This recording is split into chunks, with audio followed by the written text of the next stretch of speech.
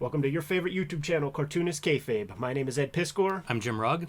We have the cartoonist Seth under the hot lights today for a shoot interview. Jimmy, please lay down some of that bibliography and let's jump right into things. In a lot of ways, it starts and ends with Palookaville. Started in 1991 in issue 24. We will talk about a little bit on this very episode.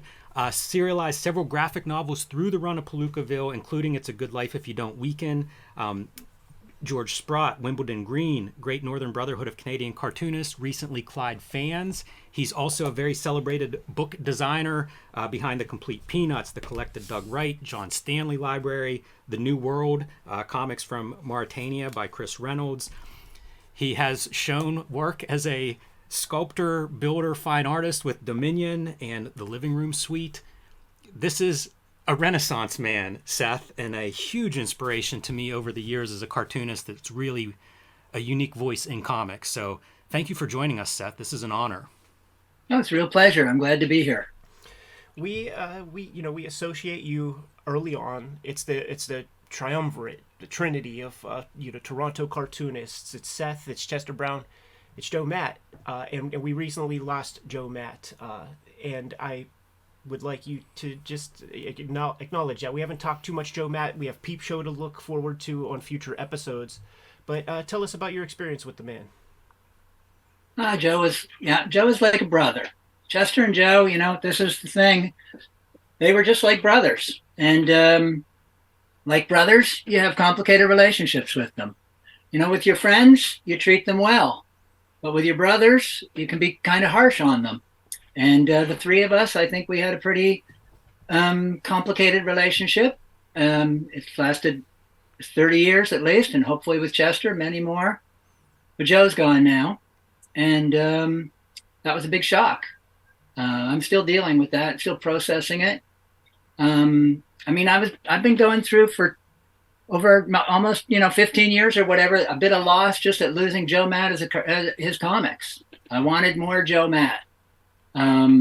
It's a shame that Joe couldn't do it because Joe was a great cartoonist. He really could, he had that skill that we all want, which is the ability to just tell a story in the comics language as it was meant to be told, like the greats. You look at somebody like Roy Crane and you're like, this guy can tell a story. That's the key skill for a cartoonist, and Joe had that. And I would have liked to have read comics by Joe when he was like an 80-year-old man. Those would have been great comics. I would have loved seeing those comics where he can't go to the bathroom and losing his sex drive, trying to get by on $1 a week. Those would have been great comics. But Joe wasn't going to be doing them anyway. That's the sad thing. He'd fallen into some kind of an artistic block. But, I still would have just liked to have had him around. People think of Joe Matt as a creep, as some kind of a jerk, but yeah, you got to remember that's the image he wanted people to have. In real life, Joe was very sweet. He was crazy, but he was very sweet, and you guys would have liked him a lot. You really would have. I guarantee you would have been charmed in an hour. You would have talked about him for a week, and then at the end of that week, you would have said, "I've had enough, Joe Matt." Thanks so much for that little bit. We wanted to acknowledge Joe on the channel. But you mentioned, you would have liked to have seen more of his comics. And the new Palookaville, we did an episode on it a couple of weeks back. And one of the things that we made mention of was the slightly looser hand that you employed for making this comic. And I said something like, I felt proud of you in a way for allowing, because the cartoonists of your generation very much are craftsmen that don't sort of burnish off the rough edges for a long time there.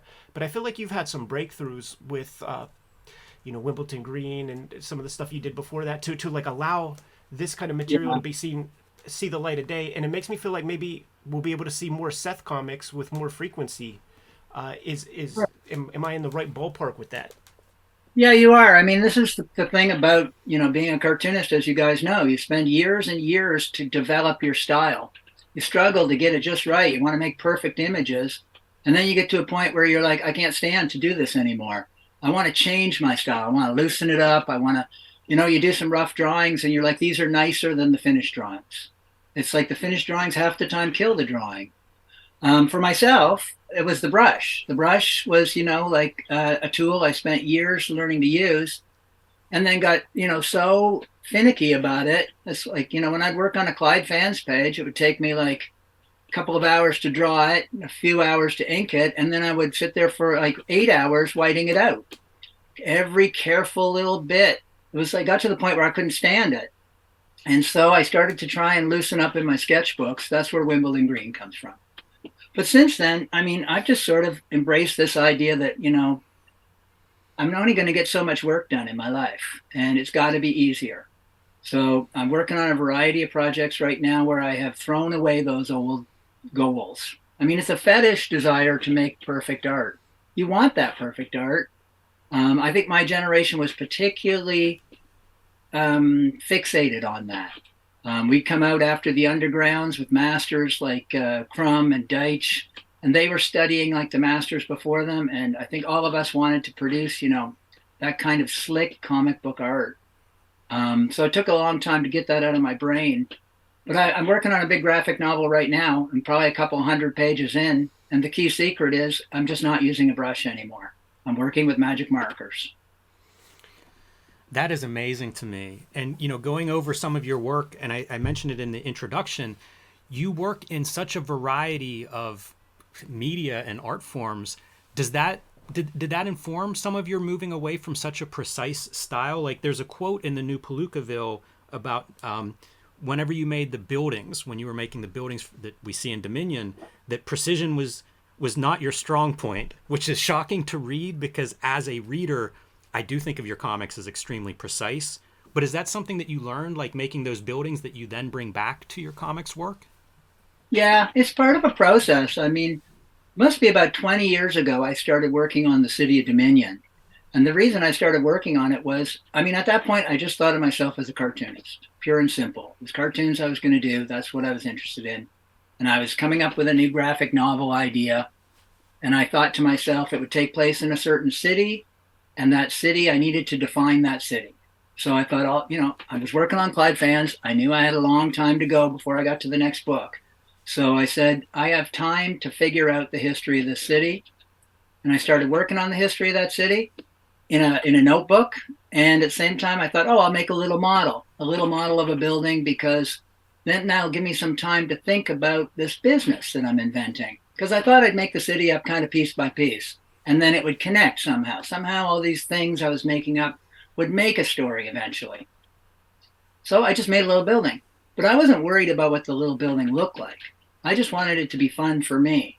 So I was just cutting some cardboard, going back to the kind of thing you do as a kid. Cut out some cardboard, put some paint on it, some poster paint, glue it together, put it in a corner. It was fun. I did not intend to show these to people. Over the next few years, I must have made about 40 of them. And as I did it, I wrote little histories of these places in my notebook. And eventually I made 100 of these. So the city, like as an object, appeared, and a couple of curators saw the city and they wanted to put it on display. And that's, I think, was a changing point in my life. Those first couple of exhibits of showing the city with my comics kind of made me realize I could do other kinds of work if I wanted to. And I think that's when I started to think of myself more just as a working artist and less as a cartoonist graphic novelist. Now I have a ton of stuff I've done that nobody sees. And a lot of it is working in collaboration with people. I have like ceramic artists I work with, metal artists, people like this. And I think letting go of that control to collaborate with somebody is also part of what led me down this path to not being so anal about everything. You could just, why not do a story in the sketchbook, and that's good enough. I'm so glad to get this on the record from you, Seth, because when we last saw you, we were at it was SPX, and we were on a panel with you and I think Bob Sikoriak. I forget what the exact subject matter of that panel was, but you said something. You were sort of a little bit. It seemed to maybe dismissive a little bit of the sketchbook stuff in a way, and it was that self-effacing thing that would come from a lot of the guys in your generation, where it kind of like dash it off or whatever, and there's a problem that comes with that, and it's that your audience hangs on your every word and sort of believes it all. So there were people from academia in that audience that we know, and they're now telling their kids at school, like, yeah, Seth didn't even care about Wimbledon Green. He just like sloughed it out. They just threw it out there. It's no big deal. Just put lines on paper. Just do it. You have 6 months. And everybody was like, no, dude, like that is not the message, man. That is not exactly what you need to have some history with Seth. So I'm glad to have that part on the record, because that's a more accurate way to explain the idea of loosening up and the benefits of that and all that. Could we jump back a bit? And it's a rare opportunity. Ho-Che Anderson gave us a little bit, but he was a youngster and didn't have too much experience with Vortex Comics. But let's talk about Bill Marks, Vortex Comics, how you get into the game. Is Mr. X your first published work? Yes, it is. I'm pretty sure. I'd have to think it carefully through, but I'm almost 100% sure. It's funny you mentioned Ho. Ho-Che Anderson was there the first night that Chester and I became friends.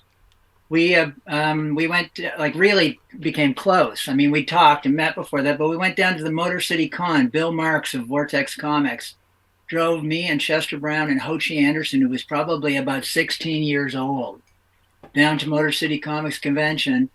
And we were up all night, and Chet and I just talked in the hotel room, and Ho just sat in the corner kind of angrily making snide comments on things. And I must say that that's really memorable to me because, of course, the start of a great friendship, but also from meeting Ho, because before I get into things, I think he was the most talented young person I ever met. God, that guy could draw with a sophistication that, I mean, Adrian Tamine was extremely talented at 17, but I think Ho just like had so, like, I've never seen anybody draw like that. Anyhow, getting to the real point, the real part of the story. I went to art school. I wanted to be a comic book artist, and I was coming straight out of a little town. I'd grown up reading Marvel comics. When I got to art school, I was still thinking about superheroes. But within 1 year of that was over. I didn't know. It's like what happened in that 1 year was that I no longer wanted to draw Spider-Man, but I had no idea what I wanted to do. And I still wanted to be a cartoonist because, I mean, you get tricked into being a cartoonist. You spend all those years studying and practicing reading comics. I didn't want to be a painter. I didn't want to be a photographer or anything like that. But then I was at a loss. I didn't know what to do. And I think I dropped out sometime in like my third year of art school. Still kind of confused, but it was right around that time I discovered Love and Rockets. Actually, Ken Stacy. I went into Vortex Comics to talk, and Ken Stacy was the editor of Vortex magazine, and I showed him some shitty comics. And he took me downstairs to the Silver Snail comic shop, and he's like, buy this comic book, which was Love and Rockets #3. And that turned everything around for me. Within a year, I discovered Crumb, and I was reading all kinds of stuff. But Love and Rockets, that was really like, that spoke directly to me because I was 23 years old. And Jaime and Gilbert, what were they, 25, 26? They were writing directly to my generation. So then I started to figure out kind of what I wanted to do, which was I wanted to make comic books for adults. But it would take me years to figure it really out. But what happened, though, was I went back to Vortex Comics. And I just showed up there at exactly a moment when the Hernandez brothers had left and they needed somebody to draw Mr. X. And Bill Marks, I mean, I guess Bill was lazy. He just picked a kid who came in off the street and said, would you like to draw Mr. X? And so even though I can't stand to look at those comics, even for a second, it was a super important experience to draw them. Because one, I didn't write them, so I don't have to take responsibility for those comics. Two, it's really a mind-blowing experience to see your work in print and to have that experience of, you draw them on these big boards and then they're printed and suddenly it's glaringly obvious everything that's wrong. And that process, issue by issue, of seeing each new set of what's wrong kind of teaches you to be a professional cartoonist, to see the work in print, and that was super important. So by the time I got to doing Palookaville #1, that I had that experience, an apprenticeship, and that was, thank God, because it gave me the background I needed. Were you finding influences? You know, often I hear like New Yorker as New Yorker style cartoons as an influence on you, and I feel like that's apparent from Palookaville #1.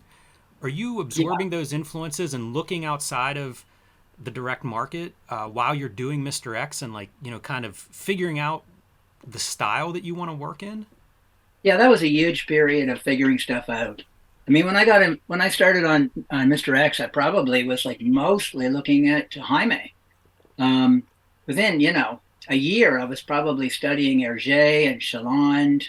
I mean, Dean Motter and Paul Ravache were older guys who were turning me on to stuff too. So I was really immersing myself into Art Deco and into the woodcut novels of like Lindward and stuff like that. And that opened a whole door to. I started collecting old books, and that's when I found the cartoonists of the Old New Yorker, and that was a revelation. I think it was Peter Arno more than anyone that really changed what I was trying to do.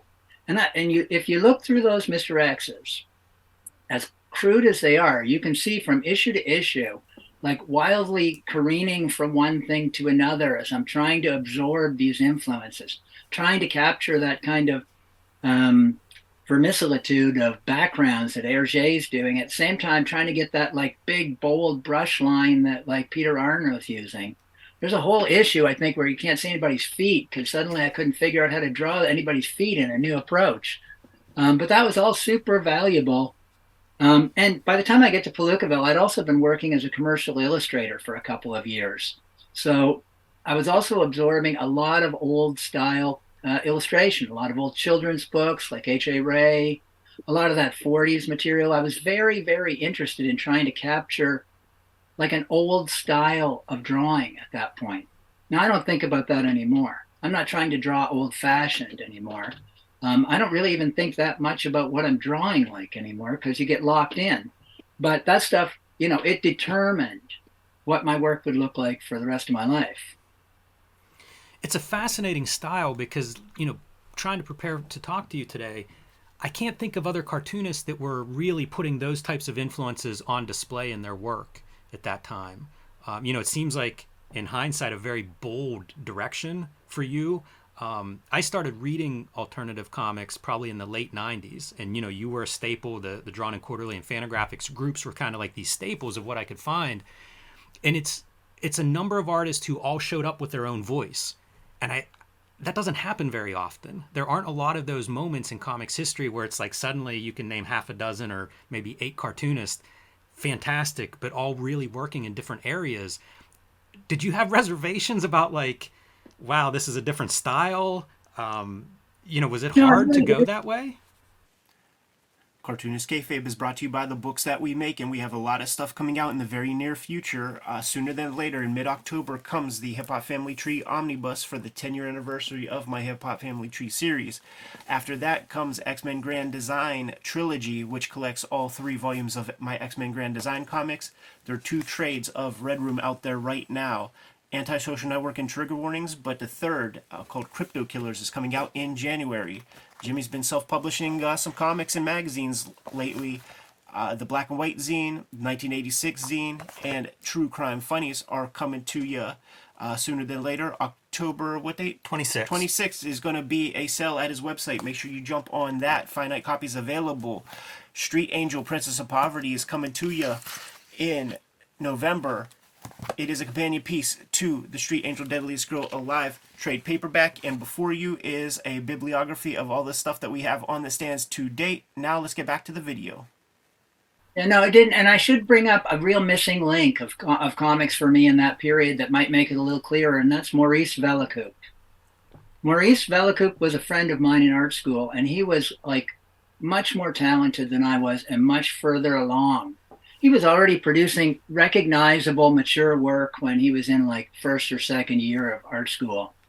And Maurice always had a really wide Catholic set of interests. So I don't think we ever talked about the New Yorker cartoonist, say, but he had a great love of certain like children's book illustrators that he turned me on to, like Margaret Boyd Graham, and people who had big, broad, cartoony styles. And he had just such a sensitive old-fashioned cartoony approach that was really full of like a lot of humor and a lot, he wasn't afraid to draw things just in a funny way, but yet they were serious at the same time. That was a real eye opener for me. Even somebody like Chester, who was enormously influential on me, he was drawing in a more straightforward manner. I mean, Chet was doing kind of a comic book illustration that on some level was derived from the mainstream comics that came before and some of the undergrounds. And I could understand that easily. Maurice was certainly coming out of a new world for me, and that was big. That opened a door for me to look around. But you're right, that was a really great period because suddenly there were about 25 cartoonists in North America that were doing really individual work. And I think almost immediately recognized that there was some little movement going on. And there were a lot more than 25, but I'm thinking of the people who survived, who stuck around. There were easily 50 or 75 people who were on the fringes altogether. But I mean, when you look at that group, people like Peter Bagg, Dan Clowes, it's like Chester, you can't, they're so different. They're so different. And yet there is a commonality of seriousness underneath the work. Julie Doucet, Joe Matt. It's very interesting when you look at, you put all these people next to each other. It's really a wide variety of stuff. And actually, right after that period was a slightly fallow period.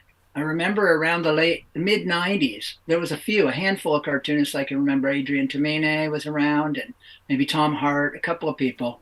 And I remember saying this to Chester, like, where's the next generation? They're not coming along. It was just a handful and they were not quite as formed. But then 2005 or something, there must have been 100 cartoonists.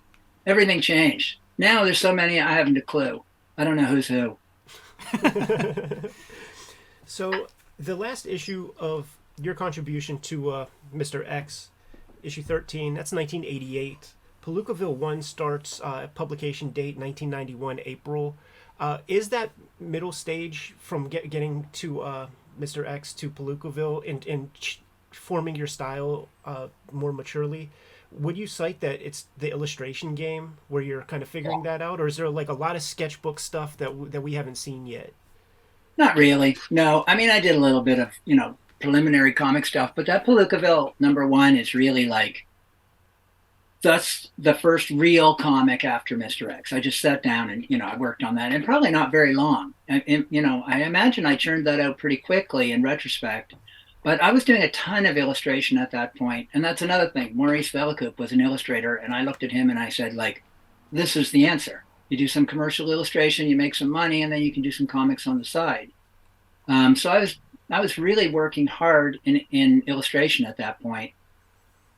And that really, I think, is a big part of what shapes my whole style and approach as I get to Palookaville #1. I mean, I look back on that first issue and I think like so much of that is just seat of the pants. I mean, not really thinking things through in the way I would think about how to tell a story now. That's just the straightforward years and years of reading comics. And then you sit down and you have a panel, a big panel, and you have some smaller panels under that. And then you go to the next page and you tell the story. Rather than now, of course, I think a lot more about what I'd be doing on those pages. Can you talk a little bit about Drawn and Quarterly and maybe Chris Oliveros? I don't know if he had influence on your direction at all or on the way your comics evolved, but you make a transition from Vortex Comics to Drawn and Quarterly between the Mr. X work and Palookaville. So can you talk about Drawn and Quarterly and what's going on there in the early 90s whenever you show up? I'm going to add to that. Was Vortex Comics an option for Palookaville #1 to be published? And if so, why would you have chosen Drawn and Quarterly over Vortex? Yeah, it was not an option by the time I left Mr. X, I can tell you that. Bill and I, we left on very bad terms. I mean, literally, we had a showdown at the end where I brought in like his business partner secretly and said, like, I've invited Ron here because I want to make sure that what happens here is like everybody knows. And Bill was furious. And we had a big fight. I walked out of that office and I got out in the street and I was like, shaking because I was so stressed out. And so there was no chance anything was going to be happening at Vortex. Coded to that story, Bill and I have made that up in the years since.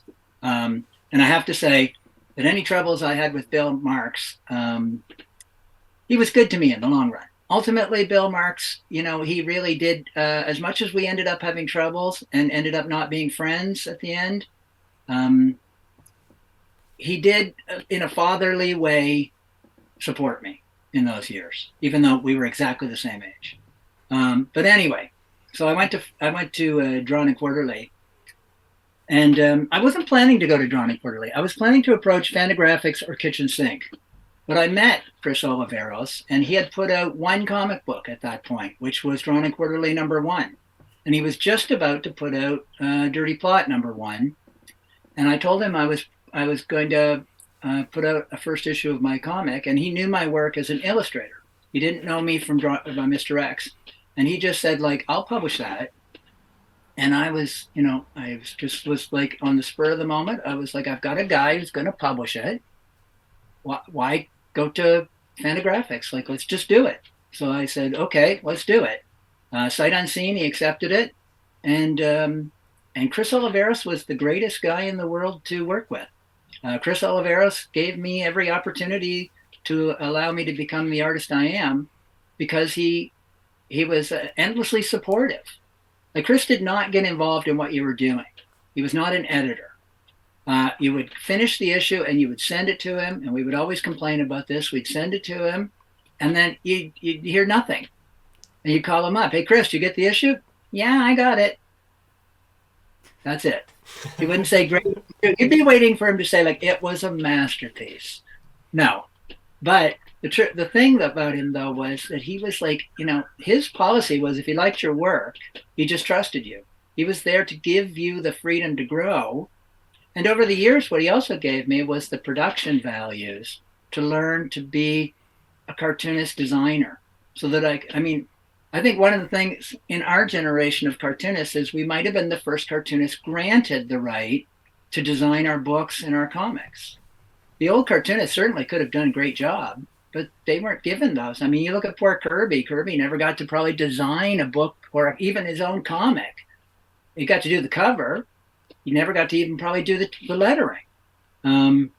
So, this was a big shift in the comics world, to have not only them give you the whole package, but to slowly like dole out the production values. So you could say, could I have a metallic ink on this? Could I do a fold out? Could I do, and bit by bit. And Chris was always of the, sure, let's do it. And as each of those things gets under your belt, you learn how to design. And you need that. You can't just, maybe you can do that now without, because the computer is like such a production studio that a young artist could maybe learn it on their own. But in those days, you seriously needed to have that presented to you. Did you have any formal design background? Did you take design classes when you were in art school? Did you ever work as a designer? Yeah, I took design classes, but I was too young. I didn't understand what it meant. When I took typography class in first year art school, I just could not understand what they were talking about. They'd show you a good design and a bad design, and I would think, I can't tell the difference. It's like, they're just some words on the page. It's like, why is that the good design? I never understood that. I didn't understand. There was so much I did. I mean, I was a total rube rolling in from I still had hay in my hair. I had no understanding of the history of art. The only art I knew when I got to art school, like really, was comic books, television, and going to the library. That's it. So those years of, being exposed to art, and more importantly, to the other students who knew art, that kind of taught me things. But I have realized over time, you learn what good art is, what good design is, by developing taste. You have to have taste, and that has to be developed by yourself. You have to look at things. You have to figure out what you like and why it's good. That's a long process. I think that the idea of taste is very confused in the culture, because the idea of good taste is seen as snobbish and related somehow to like some upper crust society or something. But taste is the simple matter of winnowing down your decisions, your choices. It means what you do as a cartoonist every day. It's like, I draw a potato nose. That's because I like a potato nose on a character. That's a design choice. That's taste. Make enough of these decisions, you have a style. You make enough of those decisions, and you've designed. You have a design approach. My books look like my books because they reflect my taste. If you were to look at like your books, they reflect your taste, and nobody will confuse our books because we have very different approaches. In the '90s when Palookaville starts coming out, it's kind of a two-part question, I guess. Uh, did you have to subsidize the production of the comic with illustration for the bulk of the '90s? And if that's the case, can you describe the kind of juggling of the two professions? How much comics time would you get afforded with X number of illustrations or whatever the formula might be? Yeah. Yeah, I mean, it always has to be. There's always extra money from other sources. Comics, maybe I could make more money in comics if I worked harder and produced more comics. Maybe. I don't know. I think the truth is there's a market for your work, but it's not an enormous market. And even if you put out more comics, you might actually turn off the people that like your work because there'd be too much of it. Um, the truth is, I think, most cartoonists have to have a few fingers in different pies.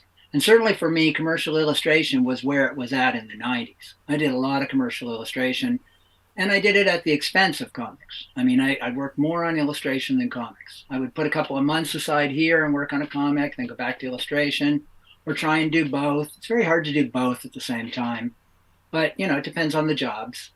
And I think the big thing too was I didn't produce as much comics over those long 20 years or whatever because I was living life. When you're doing several things at the same time, stuff gets put on the back burner. You get around to it, you come back to it. I never really had a feeling like I'm not a real cartoonist in the sense of the cartoonists who worked before my generation, and that's that I don't work on deadline. I never turned out a comic book that ever came out more than twice a year, probably, and that was in the first couple of years of Palookaville. Since then, it's like once a year, once every 2 years, once every 3 years, whatever. But I don't think about comics in that sense any longer. I just think about a body of work. I'm producing a body of work, and when I'm dead, this body of work will exist, and it won't matter when it came out. There'll be a finite number of books and objects and sketchbooks and whatever, and that'll be the body of work. The whole idea of like getting the work out in a timely manner for the audience, that disappeared like for me 20 years ago. I mean, if I cared about that, Clyde Fans is a total failure then, because by the end of Clyde Fans, there's probably not a single person reading Palookaville who would have had any idea what that story was about. Who could say? I mean, like couldn't even have remembered probably what was in the first parts of the story. So I just don't think in those kind of terms. But so I've always been doing a lot of different things and always been making money in a variety of ways. That's not the only way to do it, though, of course. Chester Brown only does comics, and he manages it. I mean, I know he's taken grants. I have too. I know he does, the occasional thing outside his work. We just have a different approach. Chad is just like, I only want to do comics, and he's always been that way. And he's like, I will gear my lifestyle to whatever money I can make from comics. And I'm like, I want more money. I have a lot of things I want to buy. I am a spendthrift, so I need to do other things to make more money than comics will give me. But I'm glad in the long run because it led me down these other fields. I wouldn't have, Chester would not have designed the Complete Peanuts if they'd asked him. He'd have said, no, I'm busy. I'm working on working on the notes for some comic book for the next 2 years. But I'm like, sure, I love Schultz. I'd love to do it. And that opens the door to something, that leads to something else, and et cetera, et cetera. And you end up doing all kinds of things you didn't set out to do and that you didn't realize you actually like. Complete Peanuts. Got to show it off, man. There it is, dude. Bro, behind my back, you see every single volume. Waited for those things. And I loved working on it. When I was at Fantagraphics once, they just received a package from you for whatever volume was coming out, forthcoming. And here's how I remember seeing it, because they showed it to me. I nagged them probably and said, can I please see what Seth's design stuff looks like? And in my mind's eye, it's been a while, at least a decade. It was pretty practically done by hand stuff kind of like a sketch by from your hand. It wasn't like a Xerox of a Schultz panel or anything like that. It was like, you know, a sketch that you did, maybe color pencil, and it would be kind of a dummy. Like I remember it being super super thick. So but all hand done, all practical, all, you know. There's no InDesign file or, you know, no no, digital. that's still true. I mean, although the big difference between much of that work and now is that I have an artist, a production artist I work with on a more close level, who is very, very used to my method. So this would be Tracy Huron, and now I know enough to scan things. So I still work exactly the same way, but now I will just scan pieces of things and send them through to her, and she will assemble everything up into full files. In those old days, that intermediary stage didn't exist. I would send the big pile with all the notes typewritten out, with all the hand-drawn things. Sometimes there'd even be a dummy book. Like I have dummy books for like Wimbledon Green, say, that has like, you know, where I've recreated the book physically and sent it to them so they know exactly what it's going to look like, where everything will sit. And then every page that needs design work will have the several drawings with the overlays and the notes, and that's all still exists, except now the notes are just typed out on email. Just, you know, it's perfunctory, but I'm still not the guy who's making anything digitally. The design stuff, for anyone watching this at home, you can find a bunch of those Peanuts designs in Comics Art number 8, I believe. There's a 2-page spread. It's the in the studio stuff, so you could probably find that in the studio book as well. And it's very inspiring for anyone who's a fan of design, definitely to check out. I have kind of a weird question, if you'll humor me here, Seth. Sure. Shortly after the Complete Peanuts came out, there was the release of Dick Tracy, the complete Dick Tracy stuff, and I was appalled to see how similar the designs were. And I was actually kind of flattered. Well, I suppose imitation is the highest form of flattery, but I wondered if that was something that had crossed your path, if you had thoughts on that. I was shown that pretty quickly. In fact, I bought it, of course, because I mean I'm a Dick Tracy fan. Sure. So I mean, but I did notice that they changed that design after about 3 volumes, I think. Clearly, it came home to the designer, whoever he was, that this was a little too close to home. But you know what the funny thing is I didn't mind, because, you know, I am not among, there are many cartoonists out there who have, you know, like somebody like Dan Clowes. There are so many people who start out imitating Dan, but nobody starts out imitating me. So I was kind of happy to see some like ping back from the world. That's quite a gracious answer. You know, you've talked about a lot of different areas that you work in, and I was curious about process. Like if you have a standard day of, you know, X amount of hours in the studio working, like just curious how you juggle all of this stuff and how you approach working, because you do seem fairly prolific. Whenever I was looking at videos for this interview, I found some amazing things of you showing sketchbooks of handwritten, what looked like novels worth of text, working on a lot of different projects at once, overlapping. You've mentioned this graphic novel in progress. So I wonder, do you have an approach to work to kind of balance all of these projects? It's a little ad hoc. I mean, I kind of work on what's most pressing, and then I try to squeeze out time in between. So I have little projects that, you know, I try to work on all the time if I can, like, you know, certain diaries or things like that. But generally, it's like right now, today, I'll be working on a cover for this. There's a series of magazines, a magazine that I've been doing the cover for, like, I don't know, 10 years or something. And that's called Canadian Notes and Queries, which is probably one of the most, like, I don't know, precious, old-fashioned, weird Canadian names you could make up, but that's what it's called, Canadian Notes and Queries. And I'll be doing that today, and I'll probably ink it tomorrow and send off the stuff to Tracy to turn it into a file. And then the minute I'm done that, I'll work on something else. So like right now, I've got a little show coming up in November of some paintings, so I got to get back to those. I got to churn out another 20 of those, I think, in the next month. But somewhere in there, if I get bored, if I can't, you know, just keep doing that day after day, I'll do something like I'll pull out like my Dominion notebook and I'll work on that for a couple of days. I find that I've tried to do the thing where you draw in your sketchbook in the morning and then in the afternoon you do what's some job you're working on, and then at night you work on your comic. But I find that hard to switch gears. So I tend to like work in short bursts on things. As soon as I'm finished these paintings, it'll be back to the graphic novel, and I'm hoping to spend like a good 3 months on that.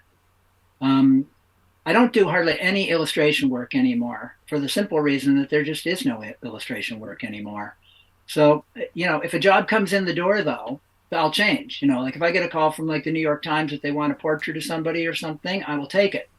And then I will, put aside whatever I'm doing at the moment and churn that out.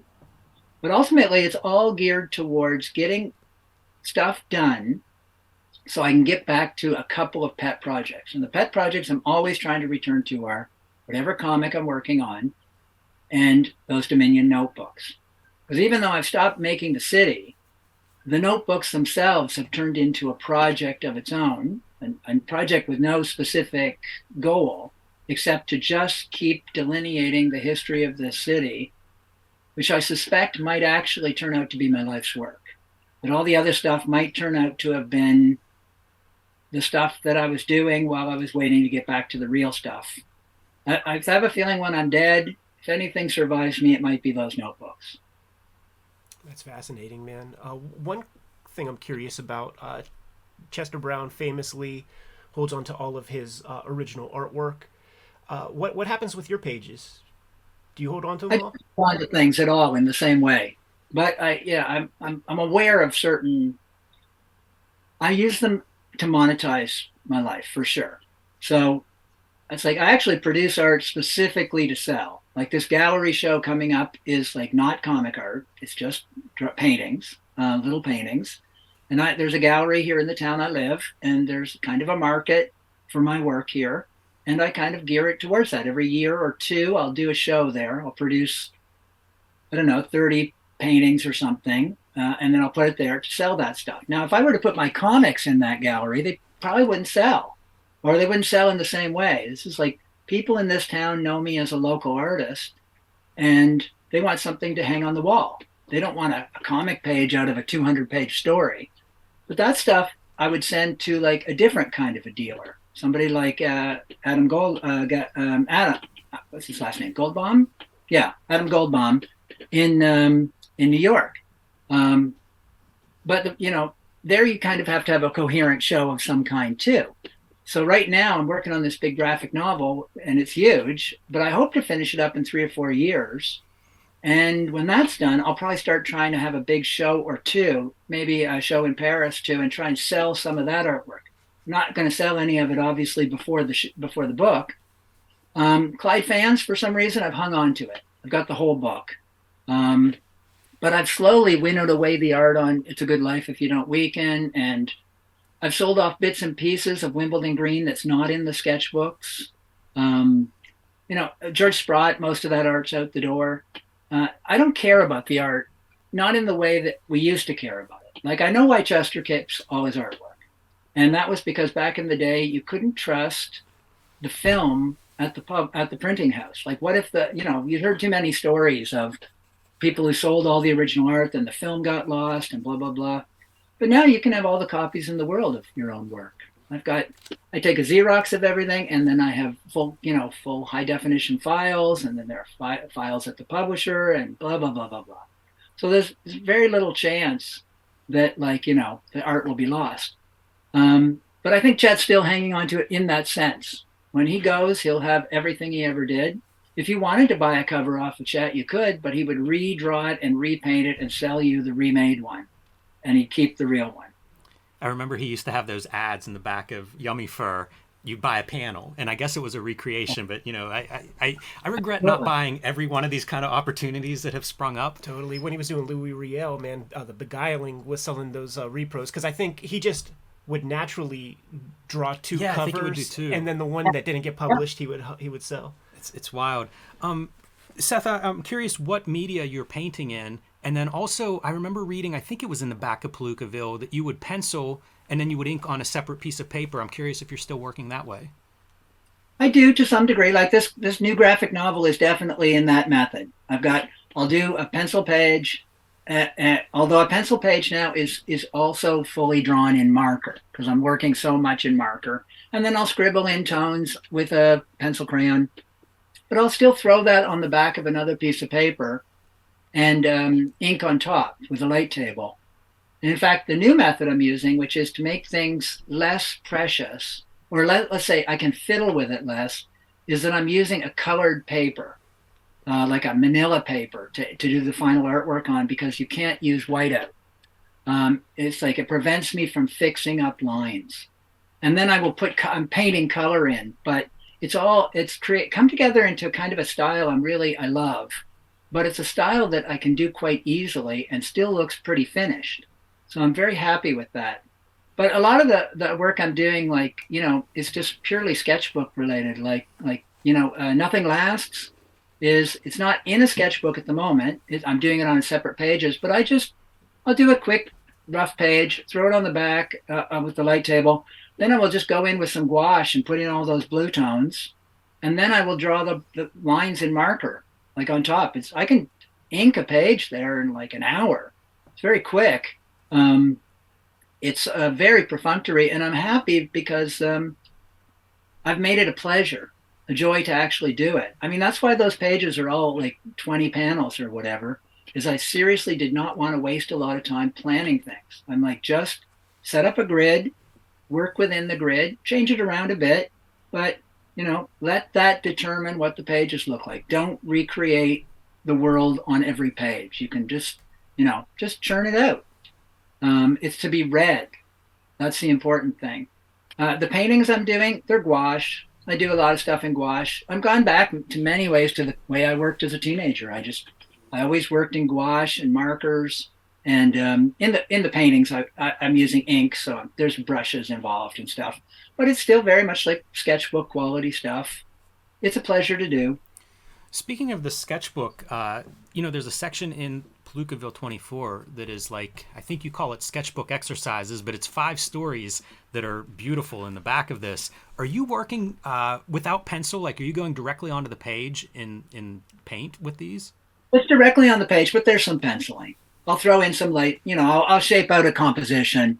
And then kind of, the funny thing was a couple of years ago, I got very interested in Hans Christian Andersen. And he did these amazing paper cutouts. And he would tell a story. He would he'd have a bunch of people around him and he would tell the story of the Little Mermaid. And while he was telling the story, he would have a big piece of paper and these giant scissors, and he would just cut as he was telling the story. And when he finished at the end, he would open it up and it would be this big, amazing paper cutout. And I was like, it blew my mind. And I thought, wow, how tough is that, I wonder? So I pulled out a piece of paper and I just, without any planning, started to do some cutting out. And I found out it's not as tough as I thought. It's actually pretty easy with symmetry to create a pretty interesting, complex design just with, right off the top of your head, especially if you have a few motifs already in mind, like, the stuff you're used to working with. And I did that for about 6 months or whatever. And then I started to do more and more simpler and smaller paper cutouts. And it's led into a thing. I think I've done thousands of them by now. But the reason I bring this up is doing those paper cutouts where it's all positive and negative space. That's what led me into making those kind of strips in there, which are all non-linear. Like, they don't have lines in them. They're all just shapes. I started to paint with color and ink in a different way than I was thinking before, because I think all my cartooning before that had been very line-based. And that's changed a lot of my thinking and loosened me up. And that's why I could just put in a few shapes there. Here's a building, and there'll be, I'll have a dynamic here. It'll move towards this. There'll be a road down here or whatever. But it gave me a freedom to just start painting things in. And also in a sketchbook, if it doesn't work, doesn't work. And you can put some white out over that, paint over that section. I've learned how to fix up things too. So it's, and that's just pure fun. I've done more strips in that direction now. And I'm not working in my sketchbook as much as I used to, but I tend to be doing more strips, I think. Yeah, the shapes, I think, is something that I've really gravitated towards in your work over the last, I don't know, as you've moved in that direction, it's something that's really stood out to me is being something I don't see a ton of, but I think of as foundational cartooning, and maybe something that we all need to think more consciously about the shapes in our compositions. I really like hearing the way you sort of hacked your mind into making comics more pleasurable to draw, loosening up all of that part. And you spoke specifically about the drawing part of the process. How has the writing evolved? Yeah, the writing has actually evolved equally. Especially, Wimbledon Green was super important for teaching me lessons. It's funny, in the introduction to Wimbledon Green, I mentioned three people. I mentioned Dan Clowes, I mentioned Chris Ware, and I mentioned David Heatley. And what I mentioned is they are all around that time were doing a certain kind of work where they were doing like short strips that were interconnected, and when you read them, it made a bigger whole. And I got very excited about that at that time. But I'd forgotten that years earlier, I'd been very, very interested in John Cage and his indeterminacy. This long 90-minute talk he gave where he would do 91-minute stories. This was super influential in my thinking when I was in my 20s. And I talked about it so much to Chester Brown that at some point it finally came out on CD, and he got me a set. And I'd forgotten that process of the 90 stories that are 1 minute long really got into my brain. And when I was doing Wimbledon Green, it was kind of the fulfillment of that idea, to be able to do little things that you didn't sweat over that could somehow interconnect, and then later they would build their own world. I think this idea is essentially what I'm trying to do with everything I'm working on, which is don't overthink it. Let it build its own reality. I'm doing this a lot with the Dominion project. It's like I made a few buildings. I came up with some businesses. I started to invent some people. And somewhere in my mind was this will come together into a history. These things will start to connect. It took years, but at some point it was true. They started to connect. And then I was like, oh, okay, this is the guy who runs the typewriter company, but he's also the guy who financed the television station, whatever. And then over time, there's more and more and more of this. And then at some point I was surprised, oh, wow, I actually think I have an idea of what this place is about. And that got tighter. And then a map developed. And then I thought someday I'll get down to street level on this map. And that happened last year. So now it's like, step by step by step, it becomes its own reality. And this is pretty true if you trust yourself to just tell the story. So like in Nothing Lasts, it's completely an exercise the same way as those sketchbook stories. I said to myself, I want to do some comics in my sketchbook, but I don't want to waste a lot of time planning. So what I'll do is I'll do the easiest thing. I'll tell my life story. But what I'll do to make it simple is to structure it so I don't have to think about it, is just tell it chronologically and tell it based on the places that you lived in.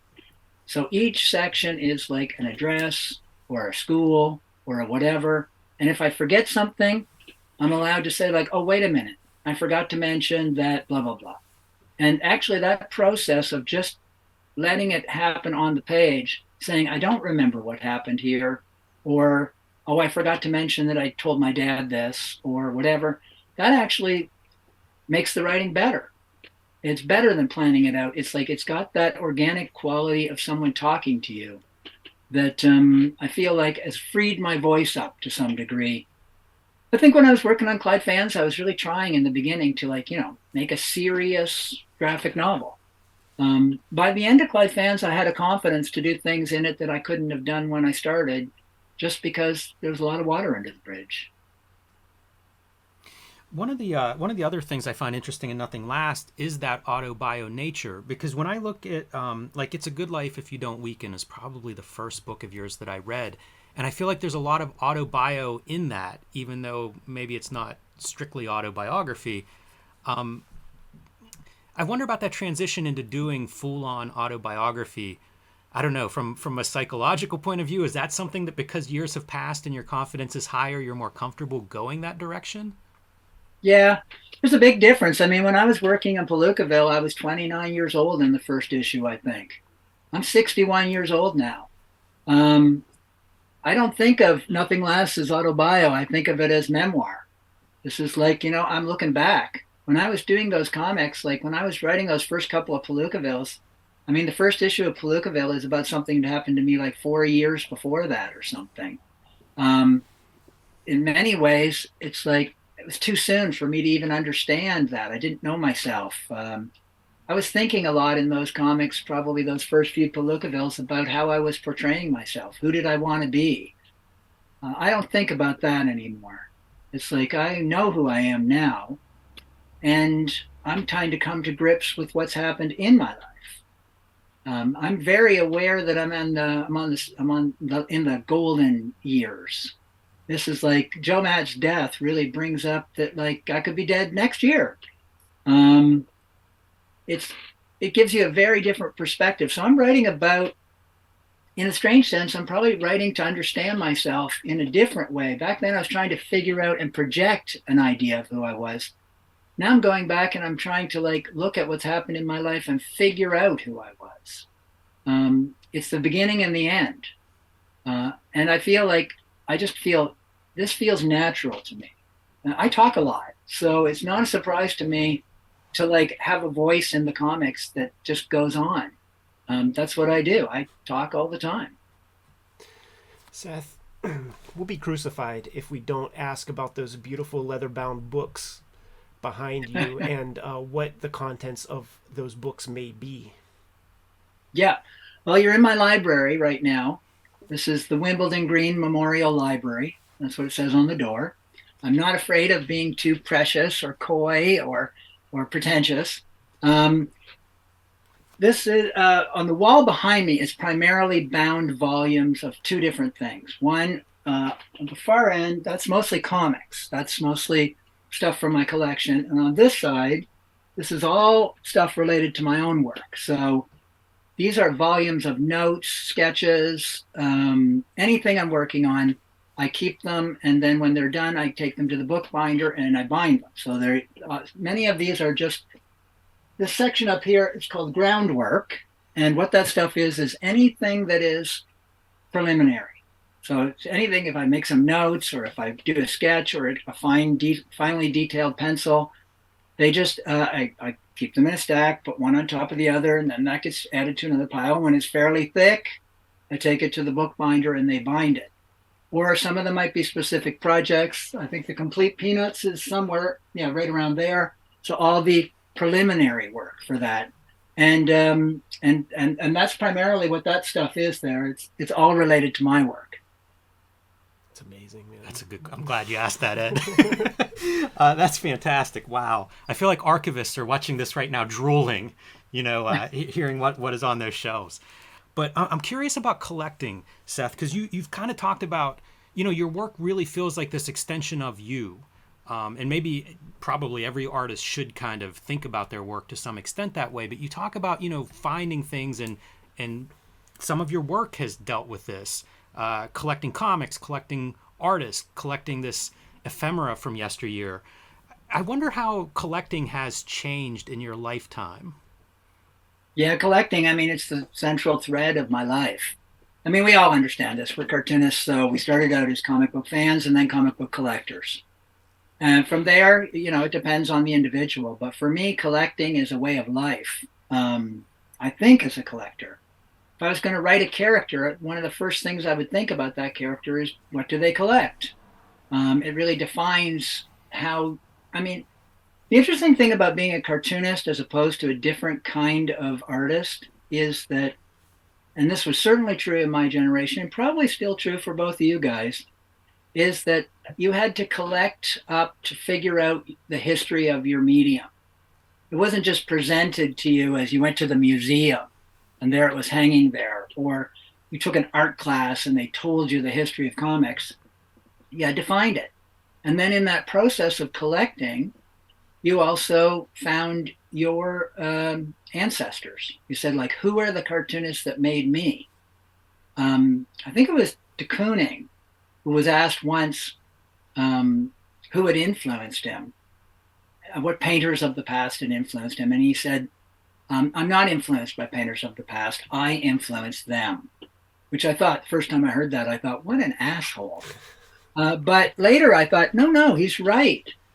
de Kooning was so popular or important that the artists who he had studied, they were changed by the fact that they influenced him. So it's like, Ditko is changed by the fact that Dan Clowes loves him so much. They become connected somehow. This is an important thing. And this is what you do as an artist. You find these people in the past, or these things, these objects, and you use them to define yourself. I am entirely defined by the things I've collected and the identity I've created out of them. I mean, I'm really aware of it now. I wasn't so aware of it when I started. When I started, I was doing what a lot of young people do, which is I was trying to create somebody for myself to be. It was important. I mean, I was like part of a kind of a new wave punk subculture that was very much about image. And when I kind of segued out of that into Mr. Old Fashioned, that was a new identity I was taking on. Over the years, that identity has just become like sort of set in stone. I don't get up in the morning and think about like I'm trying to be Mr. Old Timey. This is just who I am. My tastes are defined by the stuff I collected for 40 years. This house is like a museum to my interests over time.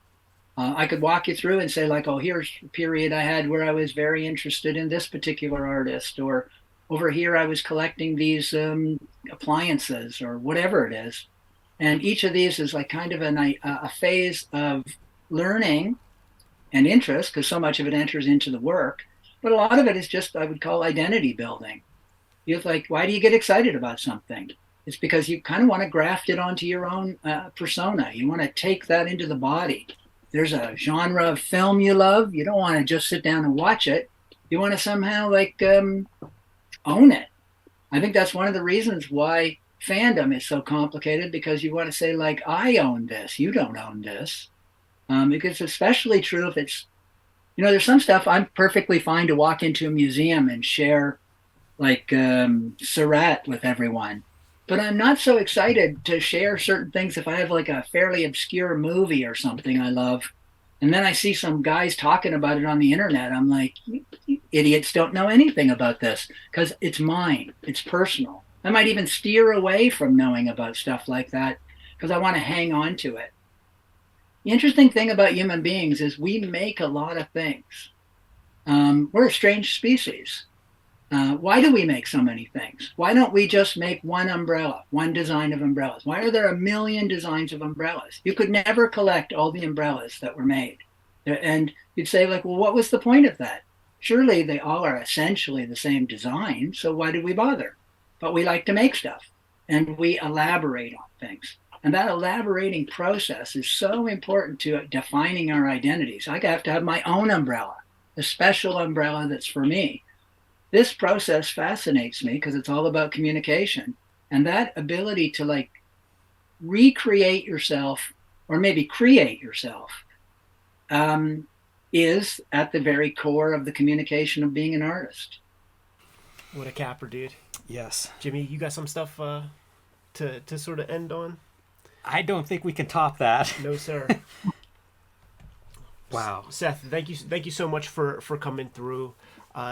Palookaville number 24 has recently been released. We did a video earlier this couple months ago, something like that. Check out the comic, scoop it up. Do you have anything forthcoming that you want to promote before we get out of here? No, I don't think so. I got a bunch of projects going, but it's all just the usual stuff. Keep your eyes open for my graphic novel in the next few years, which hopefully won't be 20 years. But it's a great pleasure being on with you guys. It's really nice. I hope we bump into each other at SBX or something. Totally. And when that graphic novel comes out, we hope to speak to you again. I'd be happy to be here. Take care. Thanks, Seth.